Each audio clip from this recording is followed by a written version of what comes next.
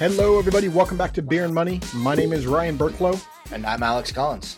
And on today's episode, we're going to be talking about whole life insurance and term life insurance. We're going to do the two basic policies that were really started in the life insurance industries. But before we dive into that, Alex, what are you drinking today? So today I'm drinking kind of the beer that kicked it all off, at least for me here in the Pacific Northwest. This is Mac and Jack's African Amber. It's an unfiltered amber beer. This takes me all the way back to like the beginning of, really just enjoying beer. It was like one of the first craft beers that I'd ever had. And one of the first craft beers that, kind of really became, super popular in the Pacific Northwest. So it's made here in Redmond. Unshockingly, it was created by two guys, one named Mac and the other one named Jack. This clocks in at 5.8%. It's an unfiltered amber, so it doesn't have a ton of IBUs. It clocks in at 30 there.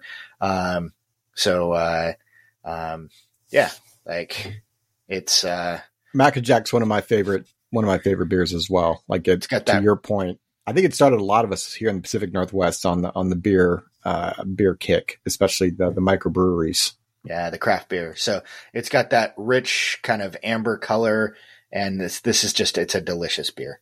Yep. So I'm going to rate it anyway, even though I'm not drinking. I'm not feeling the greatest today, so I am not drinking. But I'm going to give you a rating anyways, because I've had this quite a bit, and I'm going to give this a 9 out of 10. Yeah, to me, this is a 9 out of 10. I love it. It's a great beer. It's been surpassed by a couple. But man, this is still just like, even 2-3 decades later, it's still just a great beer. Absolutely. So make sure you check them out. They're out of Redmond, Washington. They're a solid brewery. So let's get into the topic. Everyone's favorite topic is, I like to joke about life insurance, right? Like everyone's listening or driving right now. They're like, oh, great. Ryan and Alex are going to talk about me dying. Life insurance isn't a fun topic. I frankly, is not my favorite topic to talk about, just insurance in general. And then you talk about dying and protecting yourself around that. Like that's horrible as well, but it's vital, to talk about, so you understand what it is that you're getting. And I think there's a lot of misunderstandings out there, Alex, around different products. I completely agree. We're going to start out this conversation by saying, any life insurance is designed around death benefit first. Today, we're not going to be talking at all about amount of insurance. This is really just comparing the characteristics and like why you would want term, why you would want permanent. You can own both, and for anybody who owns permanent, they probably also should own some amount of term, simply from a cost standpoint and things of that nature. Sure, there's examples where you might not want to own term, but most of the time, just from a cost standpoint, it makes sense to own some amount of term, as well as some amount of permanent. And then the question is, okay, when and why? And the ownership of permanent life insurance is really, it boils down to a financial planning conversation more than it does a protection conversation. The amount of protection shouldn't be dictated by the discussion of permanent versus term. First and foremost, own the correct amount of life insurance. Secondly, decide how you want to own it. Yeah. So today's episode, we're going to be focusing more on the just two policies: term insurance, which in the name, it kind of tells you a little bit about it, right? It's a policy that lasts a certain amount of years and normally expires. And then we're going to talk about whole life insurance, which is a form of permanent life insurance. And as that says, permanent life insurance, it lasts your entire life. But there are other forms of permanent life insurance that we're not going to talk about today. We're going to talk about them in a different episode. And those type of policies are often called universal life insurance policies, variable universal life policies, indexed universal life policies, and second to die policies. Did I miss any, Alex? I mean, there's a few exotic variants, but those are the major ones. And it's really just like, okay, know that there's other types of insurance out there. We'll wind up doing a podcast on the various different types of insurance and why you'd want which one. Again, one of the things you'll hear us say consistently is that like all of these things, they're all tools. They aren't inherently good. They aren't inherently bad. There is a reason why they were created. There are maybe good and bad versions of the tools, but the tools themselves aren't good or bad. And it's all about using the right tool for the right situation. Yep. So let's dive into talking about, let's talk about term insurance first here, Alex. Does that sound good? Yeah. I mean, it's the most basic form of insurance, right? You pay a premium, you receive a promise to pay at your passing. Most term is designed to be level for some period of time. Common periods are 10, 15, and 20 years. There are some term policies that are out there for 30 years. There's also some policies that are like annually renewable and the cost goes up every year.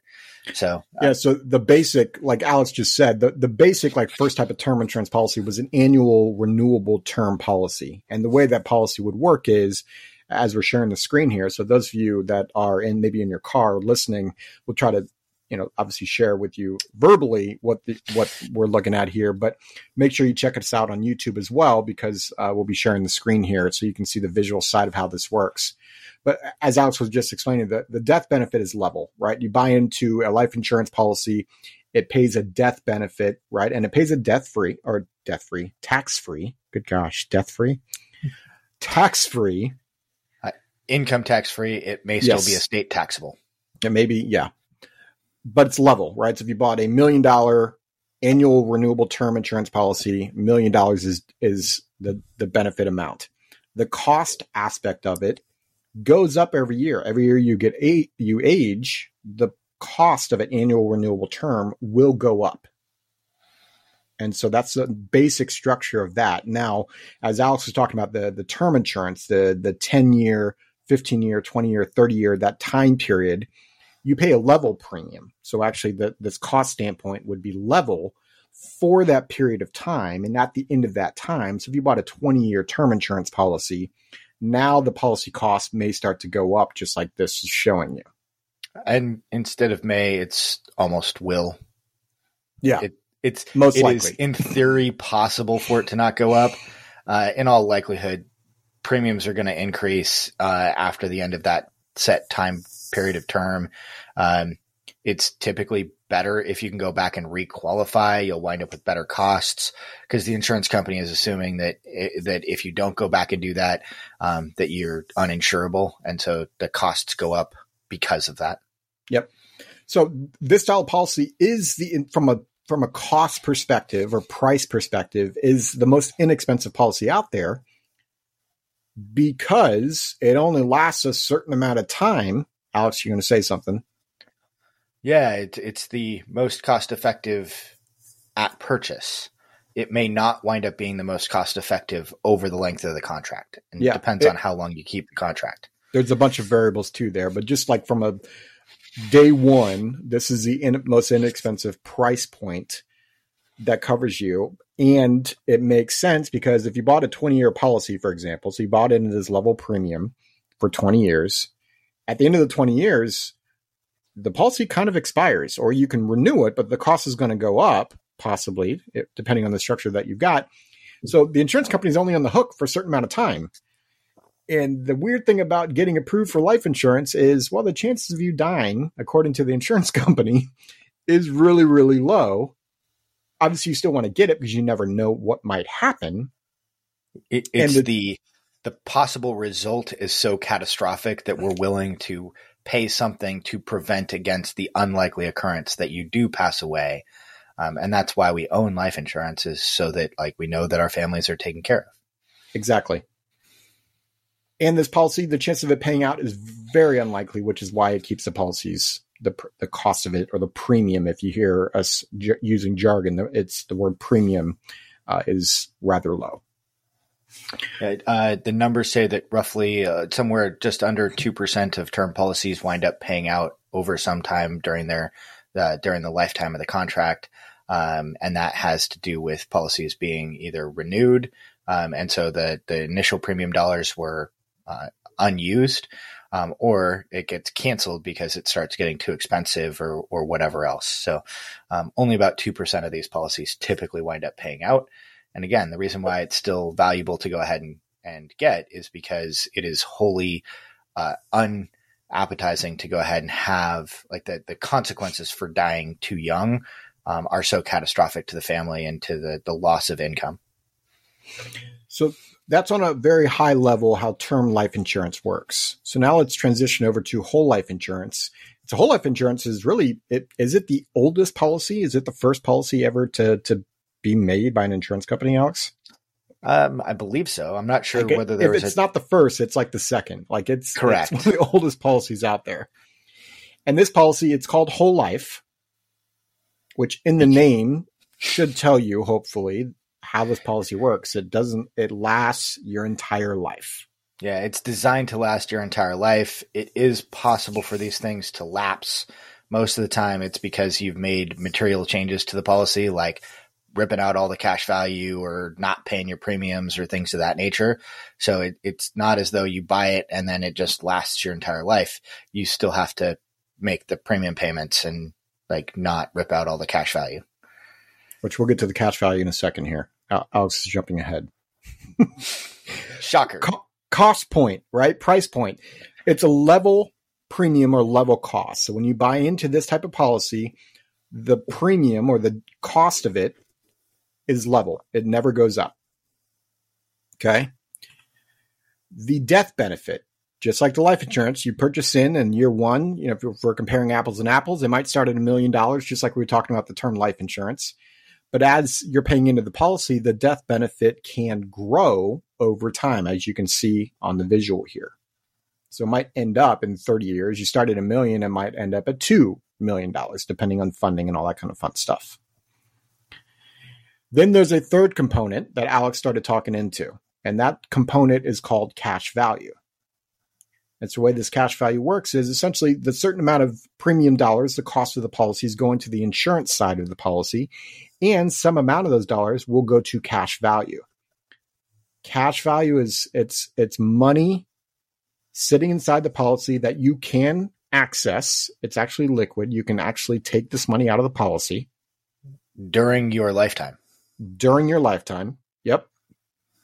Early on, the cash value isn't that great in terms of the growth of it, because as you can see, it's less than you put into the policy. So you might put, and I'm making up numbers here, $3,000 into the policy in year one, and you might only have like $100 of cash value in year one. But as you can see from the blue line here, the cash value, eventually, the amount of money you put into it breaks even, and then the cash value actually grows, right? And go ahead, Alex. Just to clarify, Ryan, there are a ton of different funding mechanisms. There are policy designs that have early cash value. Yes. So like so much of don't just take it as like, oh, there's never any cash value in year one. There is a ton of different design structures on this, and work with a professional to make sure that it is designed to fit your needs and your desires and your goals. Yep. So the cash value is made up of two items, right? There's the guaranteed side, and whole life insurance policies have changed what that guaranteed side is. We're not going to get into what the exact numbers are, because each insurance company is slightly different. But the cash value has a guaranteed growth aspect to it. And there's another aspect that gets paid into the policy with participating whole life insurance policies called a dividend. Oh, and the insurance company needs to be a mutual life insurance company. The reason we want it to be a mutual life insurance company is when the insurance company posts profits, those profits go back to the policy holder. It doesn't have to be a mutual life insurance company. We just have a strong preference for that because it tears down the conflict of interest on the insurance company side. With a mutual company structure, you as a policy owner or policy holder are also an owner of the insurance company, as opposed to a stock-based company where they have the policyholders and then they have the shareholders, and the insurance company is torn between which one comes first, the shareholders or the policyholders. We don't like having that conflict of interest. We would prefer in this structure, in this style, to make sure that it is a mutually owned life insurance company. So every year there may be a dividend that the insurance company kicks out. The insurance companies don't guarantee the dividend. There are insurance companies out there that have kicked off a dividend for a lot of years, like 100 plus years. 150 plus years with most of the major mutual companies. Most of the major mutual companies have never not paid a dividend, but you need to make sure that you're, working with a reputable company and that you understand what the history is. Yep. It's still not a guaranteed aspect, but 150 years of straight dividends. Like obviously there's when we talk about track record, that's okay. Right. So this cash value grows, it grows tax deferred. And as we already stated, you can access this money and there are ways to access the money tax free. We're not going to get into the ultra details of how to access the money and because loans, withdraw, like there's a bunch of stuff that we can do for these policies, but just for the basic structure of how these policies work, your premium's paying for the cost of insurance as well as you're building an asset. The asset is called cash value. These are the two basic forms of life insurance. They're very different from the standpoint of like one expires. One is not an asset from a standpoint. It's not building an asset. It's pure insurance. And that's the term insurance or the annual renewable term insurance. The other is a life insurance policy first, right? The death benefit. And you can build an asset inside of the policy called cash value. And that's the whole life side. Yeah. When comparing these two things, it's important to make sure that you're comparing apples to apples.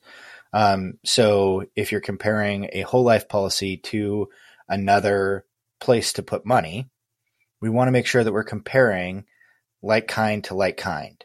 What that means is that we need to make sure that we are taking into account the cost of any term insurance. We need to make sure that we're taking into account the taxation of the life insurance and of the other vehicle. We also need to take into account the risk tolerance of whatever the other vehicle is. A whole life policy is not a variable investment and should not be compared to stock market or real estate market based investments that take on a lot more risk. Whole life has a guaranteed component to it, and most of the dividends have been paid consistently if you're with a reputable company for 150 plus years. This is designed as a relatively safe and relatively secure financial asset, and it should be compared to those types of assets as opposed to being compared to something that is volatile and securities based. Which one of these policies should you get? Well, that really comes into the financial planning aspect. There is not a one size fits all. So I want to be clear about that. And I think that is what a lot of the miscommunication or misnomers are out there, because there are people out there that say like this is the best thing since sliced bread. There are other people saying it's the worst thing you could possibly do. And the fact of the matter is it depends on your situation, depends on what you want in life. There's so many things. Hey, Ryan, you're starting to sound like me. Yeah, I know. It depends. I used to joke that I'm going to get you depends for your birthday, but I just want to be clear about that. And that's the one thing I get really frustrated about when I'm seeing in the media or I see on Twitter or at all the social media platforms. You've got the people on both sides of the aisle. And the fact of the matter is you need to be looking at it for personally, what is it you want to build? But I mean, it'd be like throwing blanket advice on anything. It's worth the paper that it's printed on. You need to make sure that the advice is tailored to your specific situation. Because if the person who's giving the advice thinks that you're making $500,000 and you're really making $100,000, there's going to be a boatload of assumptions that are baked into that advice that don't fit your circumstances and situation. And it means that the advice is going to be dramatically different based on your unique set of circumstances. Yep. Conversely, if you're making $500K a year and the person's giving advice to somebody who's making $100K, again, there are significantly different assumptions that are going to be made. And so that advice is not tailored to you and doesn't fit your situation and circumstances. And that's why it's important, whether it's us or somebody else, it doesn't matter. Sit down with a professional and make sure that you understand why you're doing what you're doing, what the benefits are, what the drawbacks are, and what the alternatives are, because there are always going to be benefits and drawbacks to every single product that's out there. And there should always be a comparative analysis done of what are the alternatives. Absolutely. Which, Alex, I think that takes us to the question of the day. Our question today is, how have you considered what type of life insurance to buy? So head over to beerandmoney.net, and at the top of the page, there's a spot for you to contact us. Maybe you don't want to answer that specific question, but maybe you have questions around what we spoke about today. So that's a great spot to interact with us. If today's episode brought any kind of aha moments for you, right, where you learned something, share it with your friends, share it with your coworkers, share it with your family members, right? The whole reason we started this podcast is to give you all information so you can take actionable steps in your personal financial situation. So you don't have to stress over money. You get to live the life that you want, spend the time with your family that you want, and have the freedom to do so. And by freedom, I mean not having the stress of finances sitting there, being present with your family. I think what you're saying, Ryan, is to try and take the worry and concern off of somebody's shoulders to allow them to do the things that they enjoy doing, like spending time with their family, or the other things that they love, whatever that may be. You said it better than I did. As always, we hope this episode was valuable for you. And Mr. Collins, cheers.